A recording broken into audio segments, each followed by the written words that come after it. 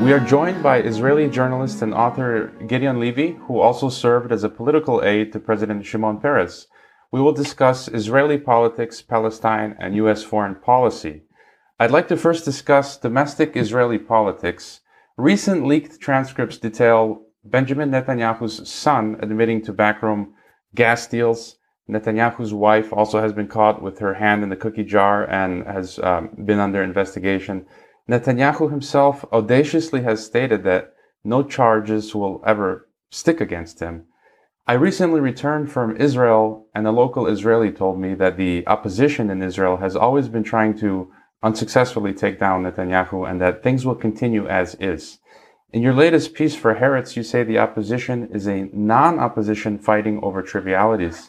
Do you think Israeli politics will be at all shaken, or shall the status quo continue? No, I think it will not be shaken because there is no incentive to shake the Israeli politics, because life in Israel is quite good and brainwash system is quite effective. And even if Netanyahu will apparently fall and the opposition will win, we will not see a dramatic change. There will be change in rhetorics. There will be some better atmosphere. But by the end of the day, when it comes to the core issues, and above all, the continuance of the occupation, we will see very little change.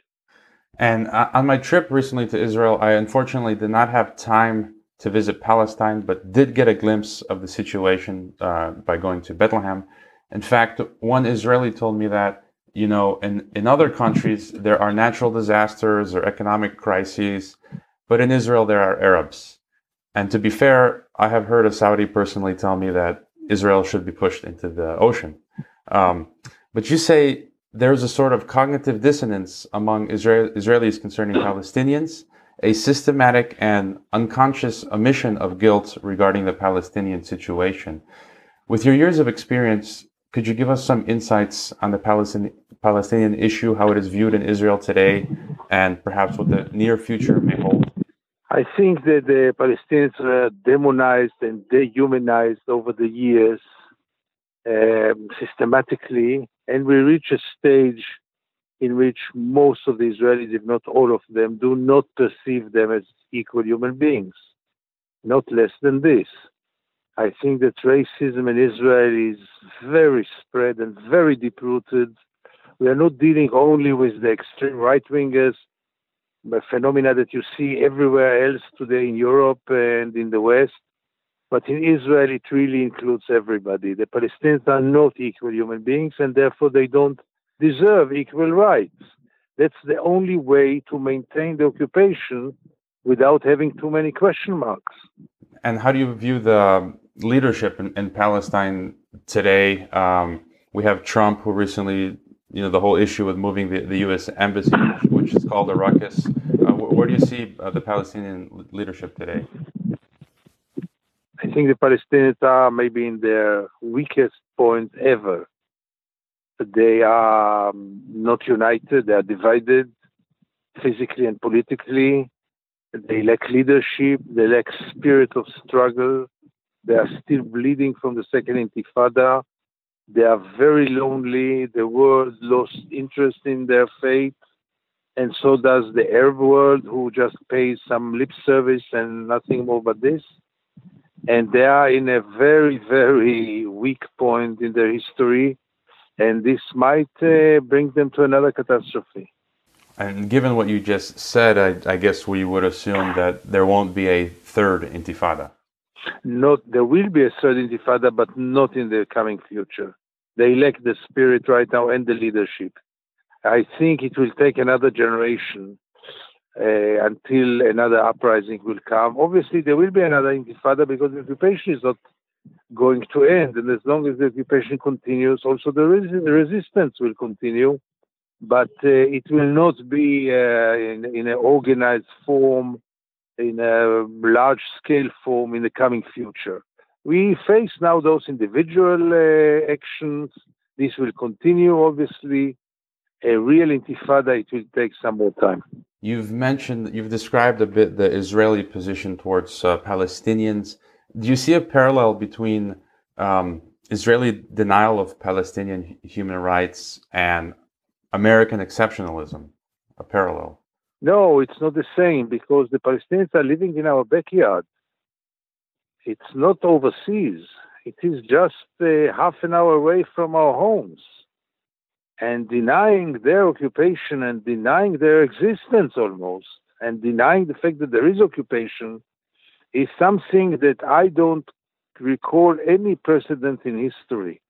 Such deep denial when it's really in your own backyard, I really can't think about anything parallel. And I'd like to look at a bit of Israel's settlements and expansion. Ancient Israel was a larger territory than what it is today, from Egypt to the Euphrates. Since the 1980s, or even earlier perhaps, there has existed this idea in some Zionist circles of a greater Israel project. There are documents such as the Yinon Plan. This coincides, I believe, with US NATO foreign policy projects such as a new Middle East that perhaps stretches from Libya and Syria to Iraq, Iran, Afghanistan, Pakistan. NATO Commander Wesley Clark attested to this. If things continue, I see a slow progression and expansion of Israel eastward as the Middle East and countries like Syria become Balkanized if the war against countries like Syria is successful. What insights can you give us? Do you see another stage of expansion? And could Israel get away with it? Or could it result in a large-scale war or pushback or blowback? No, I don't see this scenario taking place. For sure not in the seen future. I don't know what will be here in 100, 200 years, but in the coming future, I think it's all about the piece of land between the Jordan River and the Mediterranean.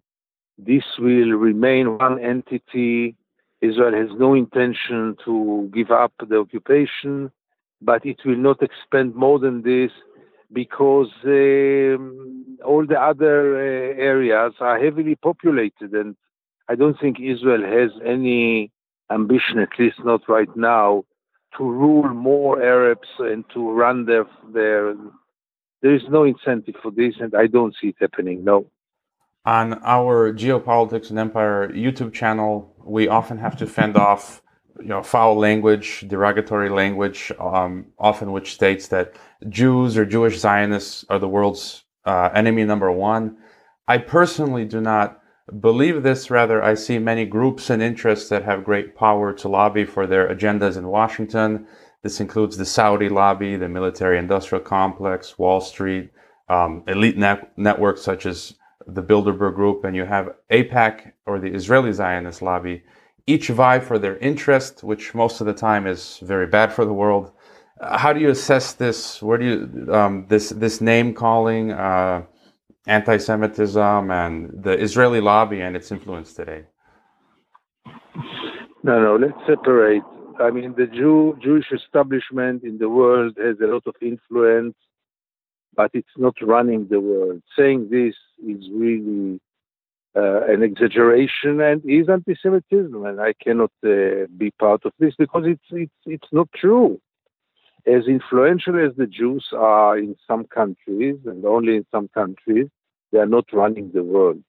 You may say that they run some economies and they run some other industries, but by the end of the day, if you take the United States, for example, the evangelist lobby is not less powerful, and the weapon industry is powerful, and there are many other lobbies. The Jewish lobby or the Jewish establishment is influential, but I wouldn't go too far with this. Yes, and I agree with you, and I just do want to clarify that many people often post on our channel these comments, and I do not allow them to be posted. Sure. Sure. What are your thoughts on the U.S. as an empire and where it is currently heading? Many analysts say that in a decade we will see clear and visible signs of its decline as a superpower. And what may happen to Israel when that occurs? First of all, if the Americans would have loved to put an end to the occupation would have ended long time ago. They are the biggest supporters of the occupation. and the financiers of the occupation, and the suppliers of the arms for the occupation. Israel depends on the United States politically, economically, militarily, obviously.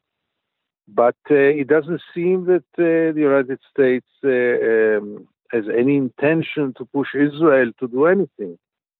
And in this stage, as long as the United States is there, Israel has almost unlimited freedom to go wild as it wishes. I mean, I don't remember a stage like now in which Israel can really do whatever it wants. It wants to attack Gaza, it can attack Gaza. It wants to annexate the West Bank. I think they even can annexate the West Bank.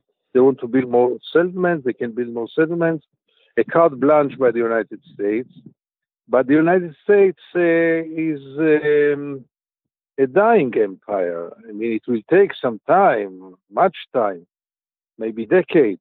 But by the end of the day, we see the new powers emerging, and once the new powers will be there, Israel will face a new challenge, a very big challenge. But until now, Israel is doing quite well in the international arena, so maybe Israel will find a new ally. Who knows? The prime minister is now in India, and he's accepted there like a king. So who knows? Mm-hmm. And to look at Iran for a second, when I was in Israel, local Israelis always going on about Iran, and I can't understand this obsession with Iran. I've got Iranian friends as well, and for centuries Iran has been peaceful until 1953, when the U.S. overthrew them and suffered the consequences, which was the '79 Islamic Revolution. They keep repeating that Iran is the greatest sponsor of terrorism, when I believe it was in the 1980s that the U.S. Inadvertently or wittingly, unwittingly, however you want to say it, created Al-Qaeda. And there are people today that say the U.S. arms, trains, and finances ISIS, such as the former Defense Intelligence Agency Director Michael Flynn. Russian President Vladimir Putin has alluded to that. And most recently, the former Afghan Prime Minister Hamid Karzai has said precisely this. What is the issue with Iran? Is it simply business and geopolitics, that Iran is a threat to the U.S., NATO, Israel world order? What's the deal there? I think Iran is a threat, and Israel is using this threat for its own manipulations. Israel is exaggerating the scale of the threat and using it as Israel always needs, also for domestic politics, but not only for domestic politics. Israel always needs an external enemy, and the more powerful it is and the more threatening it is, the better. And as the Palestinians cannot be perceived as an existential threat to Israel, and as the Arab states are now quite preoccupied with other issues rather than Israel, rather than threatening Israel, Israel had to invent itself a new external threat. And Iran is playing quite faithfully this role. This does not mean that Iran is not a threat. Iran is a threat, but much a smaller one than Israel is describing. And what about the political language and use of the term regime? Even if I may not like the Iranian government or theocracy, I still refer to it as a government. But Israelis make it a point to call Iran a regime, which implies it should be overthrown. I believe you've also referred to the Israeli government as a regime, if I'm not mistaken. Right. Is it unfair to use this term, regime? Or does it have a negative connotation? I call the occupation as a regime. And it is a regime because when a certain regime is playing in a not democratic way and is quite well established and is there to stay, it's not just a temporary phenomena of one government which will be replaced by another government which will be totally different. Then you don't call it a regime. But in Iran and their occupation as well, they are regimes. They are there to stay. They have no changes, built-in changes. They are anti-democratic, obviously, or not democratic. And I have no problem in using this term both to the occupation and to the regime or the government in Iran. The government in Iran cannot change in the current system. It cannot change and become tomorrow a liberal, free government, secular government. No, it is within a framework of a regime. Moving back to Palestine, listening to your interviews, reading your articles, your hope, it seems, for a solution to the Israel-Palestine issue seems to be looking towards international institutions. Can you give us an example of what that hope might look like? Yeah, I am realistic enough to understand that the change will not come from within Israeli society because Israeli society has no incentive to go for any change. There is no reason to go for change. As I said, life is very good in Israel and brainwash is very effective. Governments are supporting Israel and just paying lip service against the occupation, but they don't seem to do anything. And then the only hope is really civil society, mainly in the West, but not only in the West. And the best example is obviously BDS. BDS is right now the only game in town. It had until now quite limited influence, but Israel is very, very nervous about BDS, which shows that it is effective. And even if BDS did not have until now really dramatic outcomes economically or elsewhere, but they are a threat for Israel. And things like BDS, why to go far? We can watch the South African model and see what brought the end of apartheid in South Africa. It was mainly international sanctions and international pressure and boycotts and civil societies, which apparently won. I do have one more question that I have not often heard dealt with. I myself am a Christian and do support a state of Israel, but at the same time, I realize that all peoples, including Palestinian Arabs, should be treated with equal respect. And just as you once said at the National Press Club that it was not for you to judge American politics, it's not for me to judge Israeli politics. I leave that to Israeli citizens. How do some of us who have unconventional positions, perhaps, on Israel-Palestine deal with such a paradox? Absolutely, I don't see any contradiction. There are many Christians who are very active with support to the Palestinians, with solidarity with the Palestinians. Many churches, by the way, in Europe. I go quite often to Sweden, for example. The church in Sweden is very active in favor of the Palestinians and against the Israeli occupation. You see it in many other countries. There's no contradiction between being Christian and being pro-Palestinian or pro-justice or pro-human rights or pro-international law. Okay. And is there any final thought or comment you'd like to leave us with? I think that, as you can realize, I'm very pessimistic. But we should remember that many things in history occurred in the most unexpected way. So maybe also here something unexpected will happen, because if to go along the expected line, I don't see much hope for any change. But as I say, the unexpected is very often surprising us. Let's hope it will happen also here. Okay, Mr. Levy, we thank you for your time, for your insights into such complex issues, and hopefully, some surprises, as you say, do happen, some miracles, and we wish you the best on your future endeavors. Thank you so much for having me.